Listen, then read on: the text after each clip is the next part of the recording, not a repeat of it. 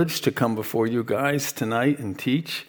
I think we've been attending here maybe a year and a half or something like that.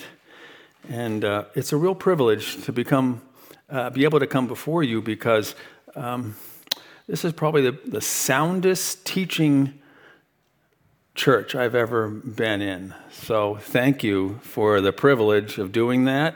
I am a little intimidated because we have language experts with us, and I'm not a language expert. I can look up the Greek and I can look up the Hebrew, but I can't speak it. And so I have to count on other people for doing that. But before I get any further ahead of myself, let's open with a word of prayer. Heavenly Father, thank you so much that you give us an opportunity to learn from you, that your word is what it is. We can read it, and we can say different things about it, but ultimately, we pray that your Holy Spirit would give us the understanding that you want. I pray even tonight that you'd enable me to say the things you want me to say and keep me from saying things I shouldn't say, Lord.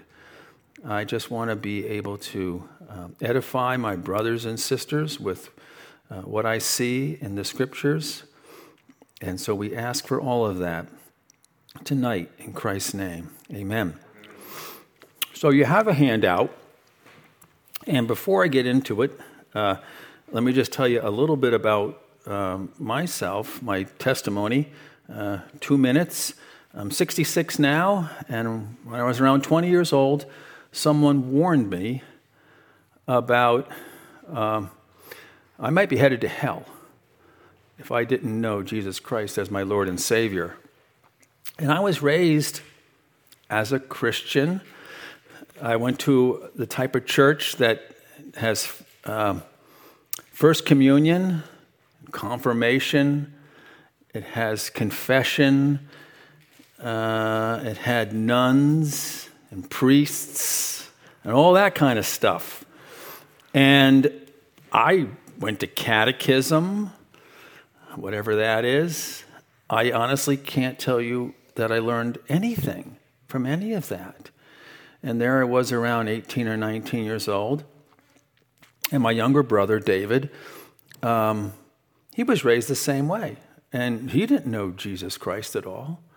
But someone ventured to tell him about salvation. And my brother got saved. He went to a evangelical free church, and he got saved. And he came to his older brother and said, "Lou, you got a problem." And he warned me that if you don't get right with God, you're going to spend eternity in hell, in the lake of fire. And, you know, when you're 18, 19 years old, do you have your theology perfectly correct? No, probably not. But I knew I wasn't saved, and I knew I needed to get saved.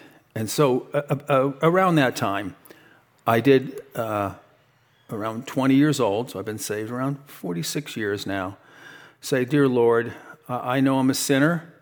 I know you died for my sins. I know I can't pay for them myself. I accept that. Please forgive me." And that was it. I believe that you died on the cross and rose from the dead for my sins. My life was changed forever. But that was because someone warned me about the fact that I was headed to hell. Let me take this doggone lozenge out of my mouth because it's rolling around in there, driving you crazy and me crazy. Okay, I'm going to set my timer here. See, I don't need to use that clock anymore because I got this nifty little thing called a countdown clock. And this is a great thing for children and for people who are have learning disabilities like me. When there's no more red, I'm done. That's it. I don't even need to know what time it is. I just need to look over here. Yep, just about out of gas. It's like a gas gauge here. Okay, so anyhow, on your handout, you have this thing called the 11'8" bridge. Why do I have that there? And what we want to look at tonight is this whole topic of heeding the warnings in the Bible. So let me explain what the 11-foot-8 bridge is, and you'll find it kind of funny. You can Google this, and you can YouTube it. It's an interesting thing. So somewhere in Durham, North Carolina, there's a bridge that was designed in the 1920s, built in the 1940s, for traffic in the 1940s, and it was only 11 foot 8 inches tall. The standard height for bridges in the U.S. since 1973 is 14 feet. And initially, the 11-foot-8 bridge was just fine for these old clunkers that were going through there. But then trucks started getting taller and taller and taller. And pretty soon, trucks weren't able to go under there. They shouldn't go under there. But the problem was they were going under there. And they had signs, and if you drive it down the highway, go down 395. You may not notice this because you're driving cars, you're not driving tractor trailers. You'll see signs next to each and every bridge, how tall it is. And so there were signs on each side of the bridge. It says 11-foot-8. Now, this bridge was sort of at the end of a long runway where trucks could get up to speed of 40, 50 miles an hour. And this bridge became known as the Can Opener Bridge. And if you go on YouTube, do not do it now, okay? I'm going to shut off the internet for you. There are hundreds of these videos of trucks barreling through and the tops ripping off. And this became a bigger and bigger problem. So the town put up bigger signs. And that didn't seem to do anything to warn these trucks. And oh, by the way, you might ask, well, why couldn't they just raise the bridge?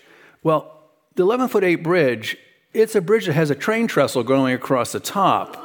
Okay, so the trains don't want to go like this. They want to kind of go straight. So they really can't hump it up, right, to get the train over.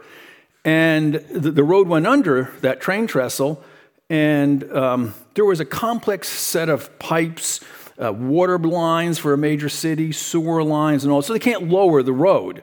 So they're kind of stuck with 11-foot-8. So they kept putting up more and more signs.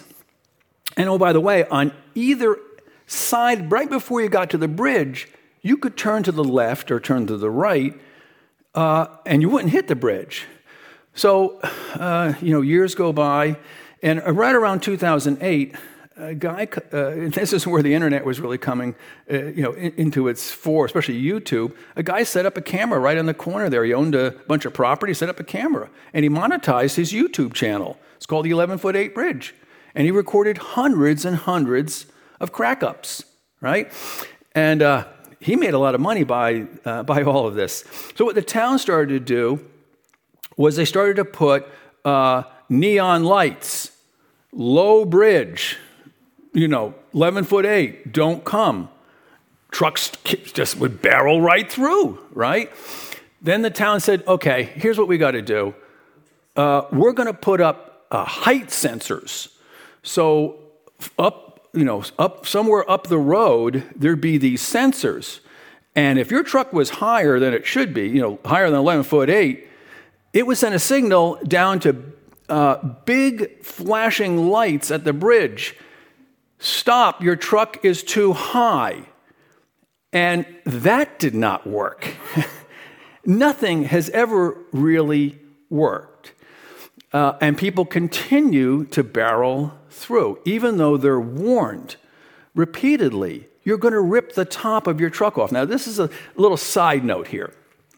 Up the road from where all this happens, and where most of the trucks who end up having this happen is like an enterprise rental yard that rents these trucks, okay? And they warn them. You can sign this insurance thing, and they say, listen, there's a low bridge down at the other end here. That insurance thing's not going to cover that if you hit that bridge. And they still hit it. And another little factoid is on the other side of the bridge is a truck repair shop that specializes in fixing the wrecked trucks. So what is the point of this comical story? The point of the comical story is there are all types of warnings in life. And even ones that are so black and white. Your truck is 12 foot high. This bridge is 11 foot 8. Your truck will not fit under there. And yet people continue to do that. In fact, there are some of the YouTube videos where a truck will come right up to the bridge. He hits the bottom of the bridge with his truck. He backs up and guns it and tries to get under the bridge, not believing what his eyes are seeing. So, how does that affect anything we're talking about tonight? It is the same with salvation. There are warnings every place, and there was a warning for me. Thank God, thank Lord, that I heeded the warning. And, I don't know each one of you.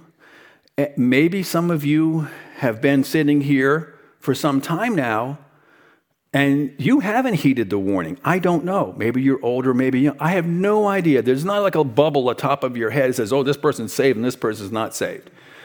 So there are warnings all over the place, my friends, that there's a heaven and there's a hell, and there's only one way, and that is through faith in what happened on the cross. That is the only way to be saved, that Christ died for your sins and was risen from the dead. And if tonight that truth is gripping you, I would recommend do not wait till tomorrow. There may not be a tomorrow. I don't mean to scare you. There was a 158-car pileup, I think in Louisiana, just a couple days ago. A fog set in. Half a dozen people never came home. Did they expect not to come home? Were they say, I'll just put off that salvation thing until maybe tomorrow, maybe when I get older, get out of high school or whatever it is. Don't put that off. The second thing is for all of us who are trying to witness to people, and you're saying to yourself, I'm telling them, and they won't listen. Why won't they listen? Why won't they come to Christ? Look at the 11-foot-8 bridge. This is a clear example. It's right in front of their nose. Something so simple as your truck is too high and the bridge is too low, and yet people refused to believe even that. Even a person who taps the top of his truck on the bridge and says, maybe if I get a running start, I can get under it. And he just ends up ripping the top of his truck off. So enough of that. All right. So now that we talked about that type of a warning, and hopefully, the reason I give you these examples, let me just back up a second. Why do I do this? Throughout my entire life, I've had learning disabilities. I learn differently than everyone else. And so I need these visual things. Some people, my wife's very analytical. She can read, hey, the bridge is too low and your truck's too high. Got it, okay? Me, I'm probably like the guy who has to touch the bridge and say, yeah, guess what? My truck is too high. So I need these, kind of visual examples. That's just me, and it might just be you too. So what I want to do is now you got that visual in your mind, heeding warnings. There are all kinds of warnings.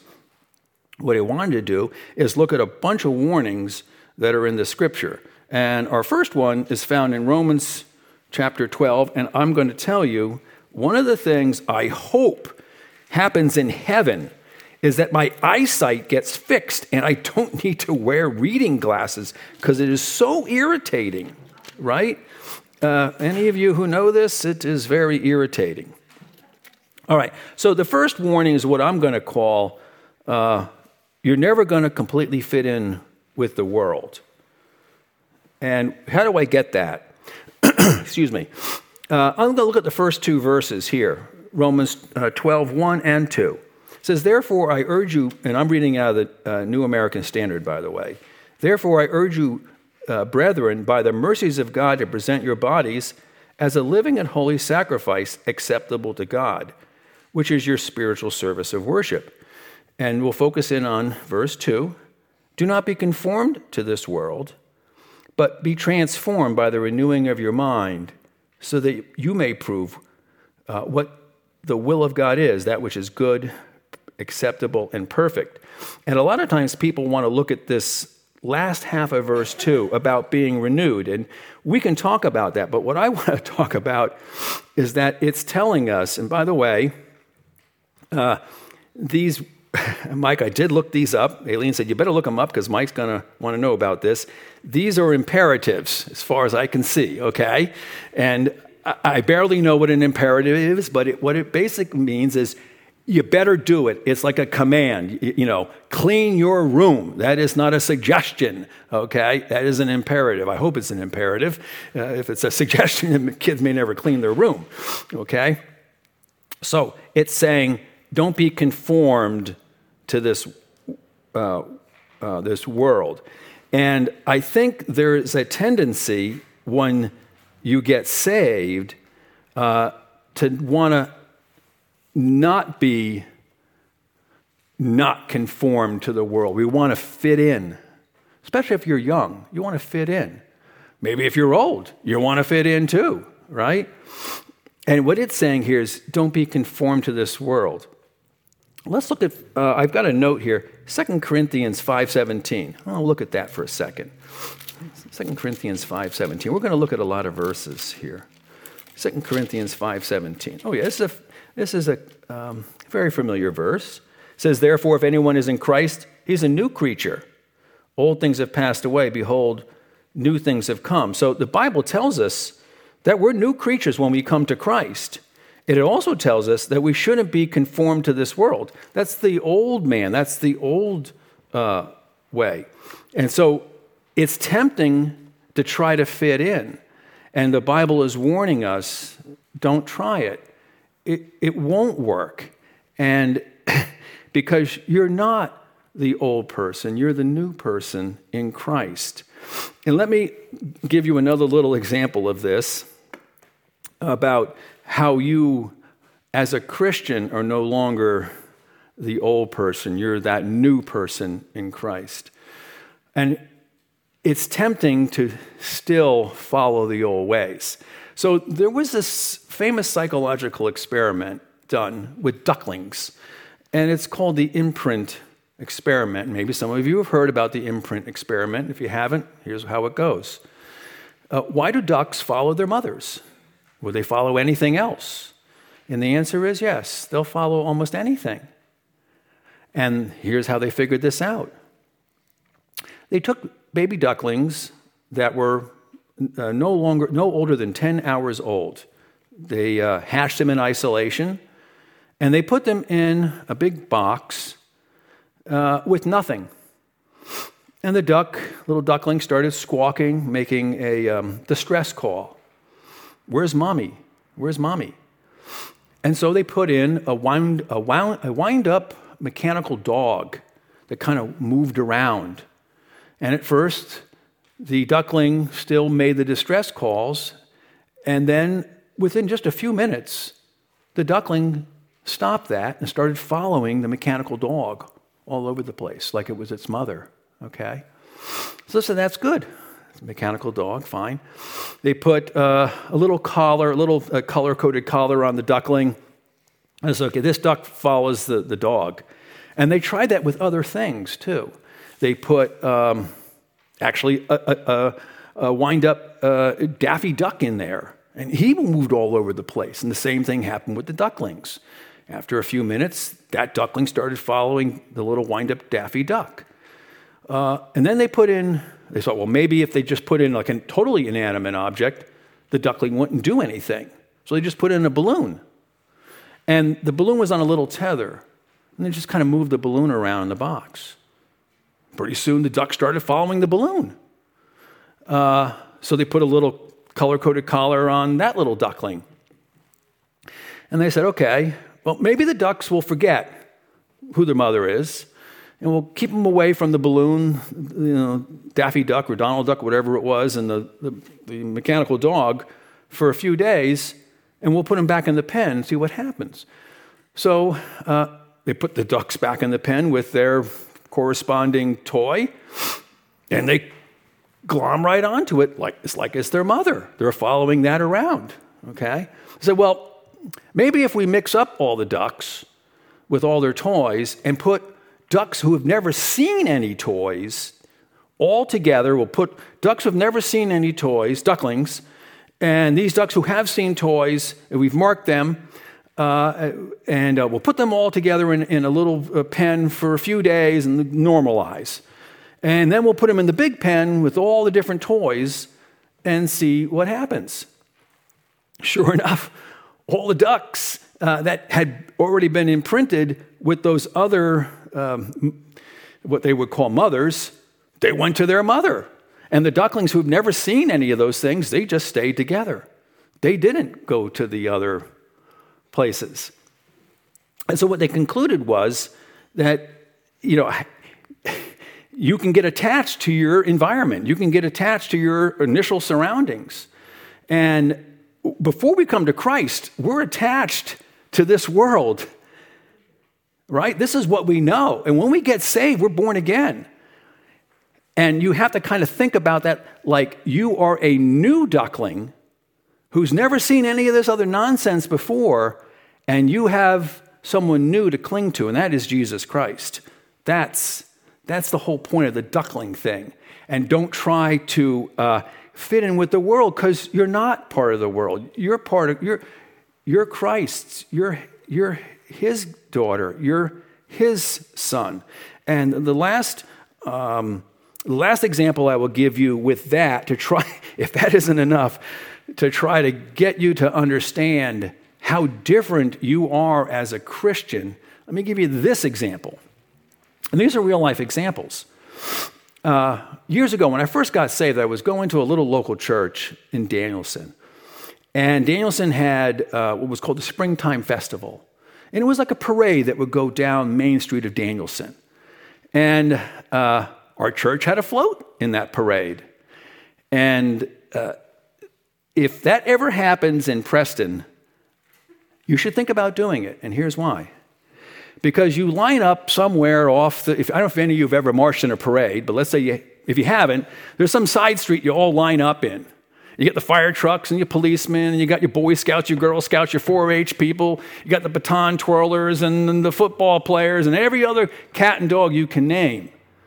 And there was us at the very end. We were the Christians. And when you march down that street, and the only thing that identifies you is that float, that will be etched in your mind that you are a Christian. And you should never forget that. All right, sorry, I have a habit of doing that, and I don't like it. Okay, remember, brothers and sisters, you are a Christian. And it was interesting. When we would go along with the float, we had tracts that we would pass out. And you want to see the face of rejection? Try to pass a tract out. They don't want it. They didn't want it 45 years ago when I was passing it out. Try marching down Preston or whatever town you want to march down and hand out a tract. You'll see the face of rejection. Christians are not welcome. You better get used to it if you haven't already figured that out. And so don't try to fit in with the world, because you're not part of the world. You're never going to fit in. You are a Christian. You are different. And don't forget that. Okay, the next one, exercise caution as you live. Ephesians chapter 5. And we'll also look at Colossians chapter 4. So Ephesians 5. And apologize for getting choked up. This is a weakness of mine, and I hate it. But if you see me doing it, just pray, dear Lord, stop Lou from blubbering. It's not necessary, and it's just distracting. Okay, Ephesians 5, where are we? 5:15. What do we have here? Oh, yeah. It says, therefore, be careful how you walk, not as unwise men, but as wise, making the most of your time because the days are evil. Okay. And I actually thought we should read that whole section for the context there. And yes, it's long, but that's the Word of God, and it's better to listen to that than listen to me. So we'll start at verse 1. It says, therefore, be imitators of God as beloved children. And, Mike has taken us through Ephesians, and he's pointed out these words, walk, and they're important. Verse 2, and walk in love, just as Christ also loved you and gave himself up for us as an offering and a sacrifice to God as a fragrant aroma. But immorality or any impurity or any greed must not even be named among you, as is proper among the saints. And there must be no filthiness, silly talk, coarse jesting, which are not fitting, but rather a giving of thanks.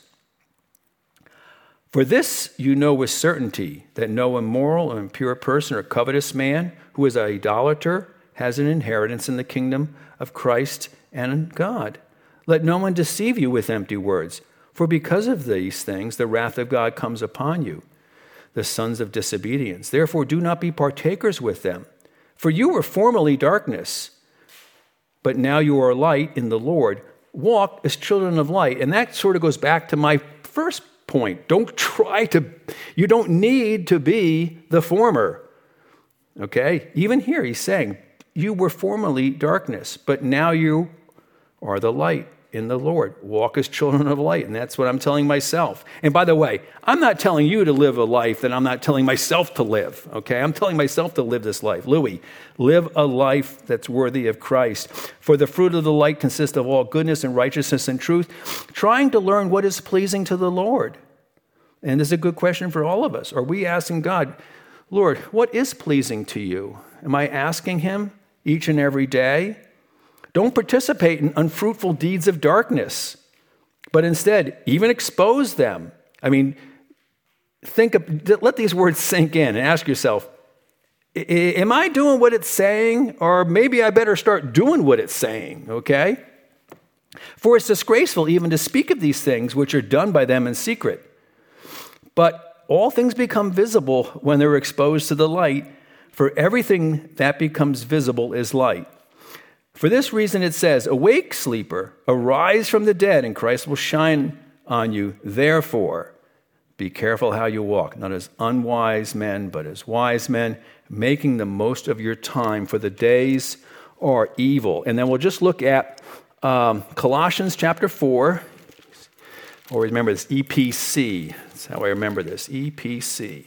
Ephesians, Philippians, Colossians. So EPC, Colossians 4, verses 5 and 6. It's a similar verse. Okay. Conduct yourselves with wisdom toward outsiders, making the most of the opportunity. And let your speech always be with grace, as though seasoned with salt, so you'll know how to respond to each person. And let me just say a couple things here about making the most of every opportunity. When I find myself in these situations, what I do, I can spot it, and you guys probably can.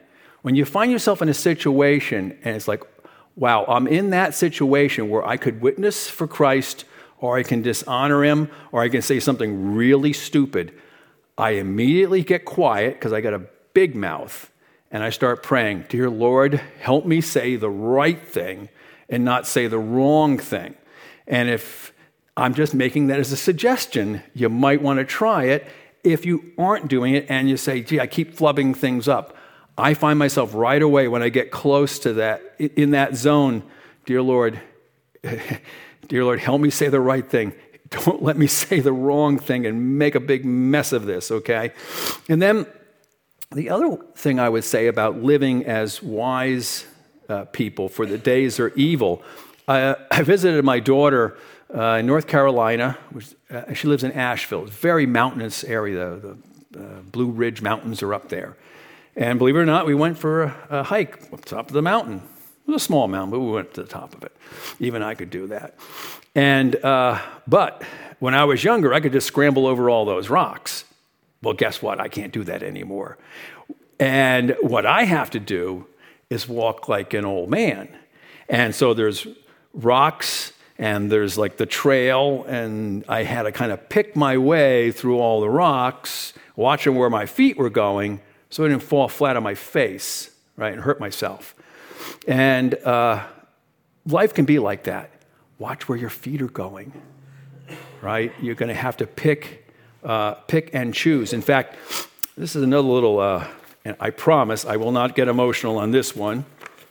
One little tidbit on this one here. There's a song called Be Careful Little Eyes What You See. Are you familiar with this? It's a tough one to read. Don't let me start blubbering. Oh, be careful, little eyes, what you see. Oh, be careful, little eyes, what you see. There's a Father Father up above, looking down in tender love. Oh, be careful, little eyes, what you see. Oh, be careful, little ears, what you hear. Oh, be careful, little ears, what you hear. There's a Father up above, looking down in tender love. Oh, be careful, little ears, what you hear. Oh, be careful, little tongue, what you say. Oh, be careful, little tongue, what you say. There's a Father up above, looking down in tender love. Oh, be careful, little tongue, what you say. Oh, be careful, little hands, what you do. Oh, be careful, little hands, what you do. There's a Father up above, looking down in tender love. Oh, be careful, little hands, what you do. And then the fifth stanza, I guess, I'm not a musician. Oh, be careful, little feet, where you go. Oh, be careful, little feet, where you go. There's a Father up above, looking down in tender love. Oh, be careful, little feet, where you go. God is telling us, live carefully. It's a warning, because you can mess yourself up before you know it. And it's hard to get a reputation. It's really easy to lose it. It only takes like one screw up. And I've often said all of us are like 30 seconds away from doing something really dumb in our life that can have, lifelong implications. Like, what did I do that for? What was I thinking, right? So be careful. And the Bible warns us, exercise caution. It's an imperative on how you live. Number 3, beware of relying on your own wisdom and earthly common sense. And so we'll look at Proverbs. This is a familiar verse, but it's fun to look at because it's instructive. Proverbs chapter 3. I got the sniffles. We all seem to have the sniffles. I apologize for that. We're all suffering with this together. Okay. Proverbs 3, verses 5 and 6. And then we're going to also look at Proverbs 16. But Proverbs 3, 5, and 6, trust in the Lord with all your heart. Do not lean on your own understanding. In all your ways acknowledge him, and he'll make your paths straight. The one thing I would say, looking up some of these words here, that word lean, I guess, is used in a way that says like you're leaning on a crutch or leaning on a cane or something that's going to support your whole weight, okay? So I think what the author is saying is that, you better put all your weight on what God is saying, and don't put it on what your own flawed human understanding is. Don't lean on that. That will mislead you. This whole thing about just follow your heart. Oh my gosh, you follow your heart, you can get yourself so messed up literally in a heartbeat, right? No, don't follow your heart, and don't follow your feelings. Follow the Word of God. That's the way out. That's the way to pick your way through that rocky path. And then Proverbs 16, verses 25. As there's a way that seems right to a man, but in the end, it is the way of death. Oh yeah, unbelievers all seem to have great ways to live their lives until they blow up on them, right? It seemed perfectly fine, and then there's, of course, in Judges, there's that verse, in those days there was no king, in Judges 17. In those days there was no king in Israel, and everyone did what was right in their own eyes, right? This whole idea of, it seems okay to me. Yeah, that's how all kinds of problems have happened. No, where you want to go, where your eyes want to go, where your brain needs to go is in the Word of God. That's the thing. And don't lean on your own understanding. And oh, by the way, there's another point I wanted to make. Oh, yeah. That word acknowledge in verse 6. So back to Proverbs 3. Sorry for jumping around. Proverbs 3, verse 6. It says, in all your ways acknowledge him, and he'll make your paths straight. So, Mike, it's the Hebrew word yada. That's what it says in my dictionary. The Hebrew word yada, it's used 947 times. And basically it means to know. Adam and Eve, if they ate from the tree, they would know good and evil. So it means to know. And so when I look at this, I said, in all your ways, you can say acknowledge him. It's used that way sometimes, but know him. Well, how do we get to know him? We get to know God by his word, by reading his word, by spending time in his word. One question is, how much time are you spending in God's word? These glasses, because I can only see 7 inches in front of me. How much time are you spending in God's word each day? Do you have, because we're creatures of habit. Like I get up in the morning, and one of the first things I want to do is have a cup of coffee. That's my habit. Don't take that away from me. And I have to drink decaf now, which really is a pain. But I still have to have that brown water. It just doesn't feel right if I don't have it. So maybe you have some little habit, but do you have a habit of reading the Word of God every day? That's the question. Or could you leave your Bible at this church? I got to be careful because Linda leaves her Bible at the church, but she has other Bibles. I know she has other Bibles. Okay, she's got 15 Bibles. So I was like, yeah, great. I make fun of the pastor's wife. There I go. You're never in this pulpit again. Oh, pastor's mother. Oh, gosh. Oh, gosh. Kick me out now. Okay. Oh, Lord. So that was a real screw up. Okay, yeah, I know. Okay, you look so young. Okay, so, oh, boy, how am I going to get out of this? Okay, so she leaves her Bible here, but she has other ones she could read. The pastor's mother. Got that straight. But what about you? If you left your Bible here, let's say you only have one Bible, and you left it here, would that be okay with you? No. We got to read it every day. Just like having a cup of coffee every day. Got to do it. So get that word of God in you so that in all your ways acknowledge him, in all your ways get to know him, okay?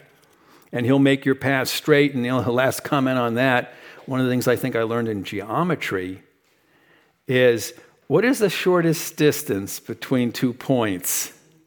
A straight line, right? And the Word of God can keep us going in a straight line. How many people have done all these kind of zigzaggy things in their life? Didn't the Israelites do that too? Wasn't that supposed to be like a short trip? Yeah, 40 years they were out there, right? Yeah, it should be like a 2-week trip, right? Yeah, yep. I don't know what they did. I don't know what they did for all that time, but they went around in circles. They went around in a lot of circles. Okay. A lot of them did die, right? Because they were grumblers. All right. Now, number 4, watch who you hang out with. All right, Proverbs chapter 1. This is an interesting one. I'm going to do Proverbs 1, verses 10 through 19. I love Proverbs. You know, if you're not sure, you all know, maybe you all know, maybe you don't know. What should I read? Well, one thing you can do, isn't this a coincidence, like 31 Proverbs and typically about 31 days in a month, even if you don't do anything else. Let's see, what is today, the 25th? I'll read Proverbs 25. I'll do something, right, to get myself organized. At a minimum. You can at least do that. So it says, my son, if sinners entice you, do not consent. And that's exactly what it means. I did look up the word, consent. All right? Don't go along with them. Don't say yes. Don't say I do. You know, like consent. Do you consent to marry this person? Don't say I do. If they say, come with us, let us lie in wait for blood. Let us ambush the innocent without a cause. Let us swallow them alive like Sheol. Even whole as those who go down to the pit. We'll find all kinds of precious wealth. We will fill our houses with spoil. Throw your lot in with us. And this is a good one. We shall all have one purse. Do you believe that for a moment? No. You're not going to have one purse. That's like having a tip jar that everyone's just going to split. No, that's not going to happen, okay, if you're dumb enough to believe that. My son, do not walk in the way with them. Keep your feet from their path, for their feet run to evil, and they hasten to shed blood. Indeed, it is useless to spread the baited net in the sight of any bird. And the commentaries say that no bird is stupid enough to get caught in a net like that, okay? But they lie in wait for their own blood, and they ambush their own lives. Isn't that interesting? They do themselves in, right, by their own stupidity. I mean, you must have heard of, be careful how I say this. Sometimes criminals can be geniuses. Other times, maybe they're not the brightest bulb in the box, because there have been people who've robbed banks and handed them a note. Give me all your money. Give me all your money. It's on an envelope with their return address on it. Give me all your money.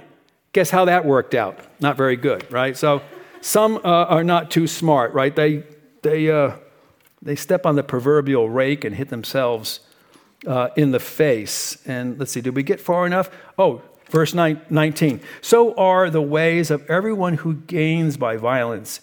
It will take away the life of its possessor. So watch out who you hang around with. There's a couple other verses I want to look at. Proverbs 12.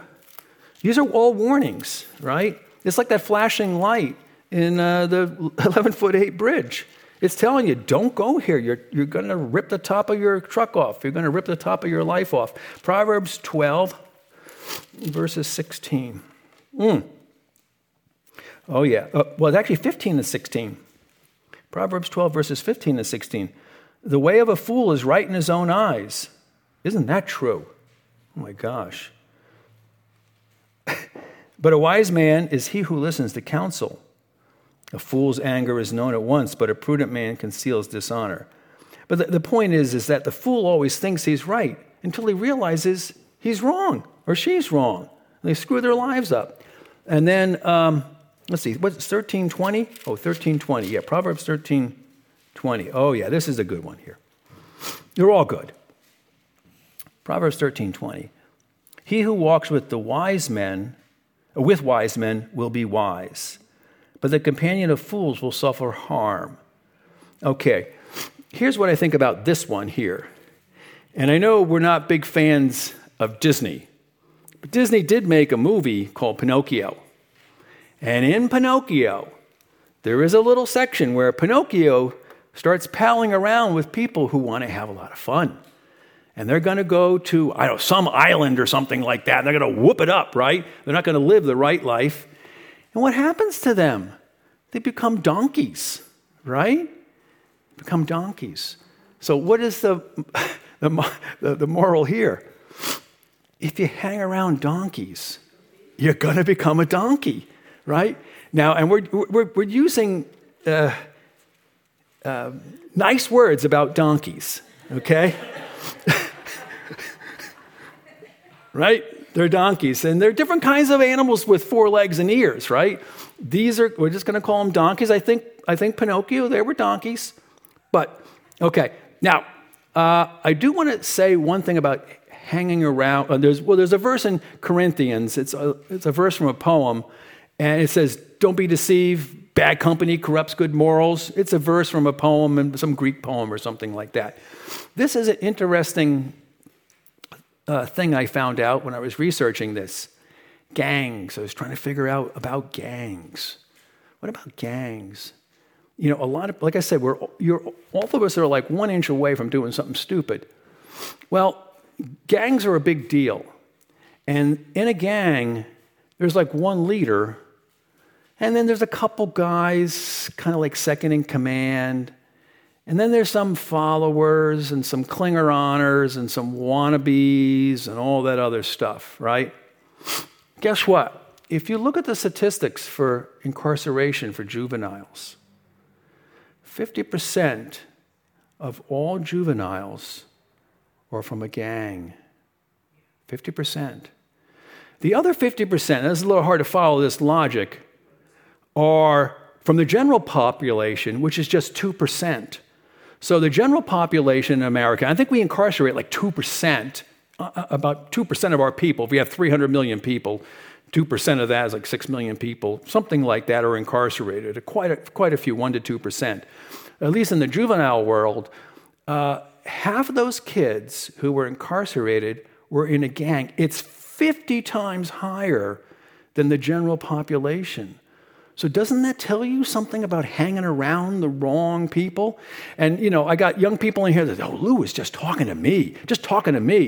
Listen, old people can do stupid things. We see it in the news all the time, right? We see senators, Menendez in New Jersey, all kinds of gold bars in his underwear drawer from Egypt, who he's, doing favors for, and he doesn't think he's going to get caught. He's got $500,000 worth of gold bars in his underwear drawer, right?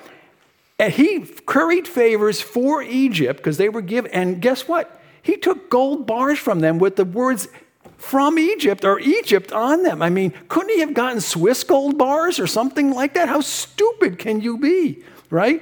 This is just dumb. So old people can do really stupid things too. Okay? He's probably going to go to jail. All right. That's all about that one. All right.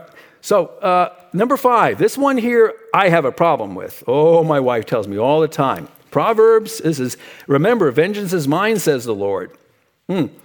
Proverbs 20, verse 22. Yeah. Proverbs 20, verse 22. Do not say, I will repay evil. Wait for the Lord, and he will save you. Everyone has like a weakness, maybe multiple weaknesses. When people torque me off, I just want to get back at them. I know I'm the only person in the room who ever feels this way, right? I want to do something. Like Aileen, we buy stuff at auction and we try to sell stuff at auction. We buy more stuff than we sell, but we do try to sell stuff at auction. And we sold some stuff at an auction, and we hadn't gotten paid for quite some time, which actually turned out not to be true. But I told Aileen, give me that. I'll take care of it. I'll ruin their lives. I'll do this. I'll do that. And turned out, thank God I didn't do it because they had actually paid us. We didn't realize they would have made a fool out of ourselves. But the whole idea is, remember, what did I say here? Remember, vengeance is mine, says the Lord. It's easy to take things into maybe I'm the only person who's ever had something done wrong to them, who wants to get back at them, right? Someone really messed me over on a job, or did this or did that. I want to do all this stuff. No. Put it in God's hand. Because what my wife says, which is true, God does a better job than you're ever going to do it. Wonking them on the head, right? Okay, guess what? We got just enough time. Now look at this little guy here. Look at this. Huh? You're almost done with me, okay? Praise the Lord. I love you, brother. I love you. It's like, I'm just going to go home and cry. And I'm going to call down curses on Mike. Flatten all his tires, okay? No, just kidding. That's right. Oh, yeah. Okay. No, seriously. Okay.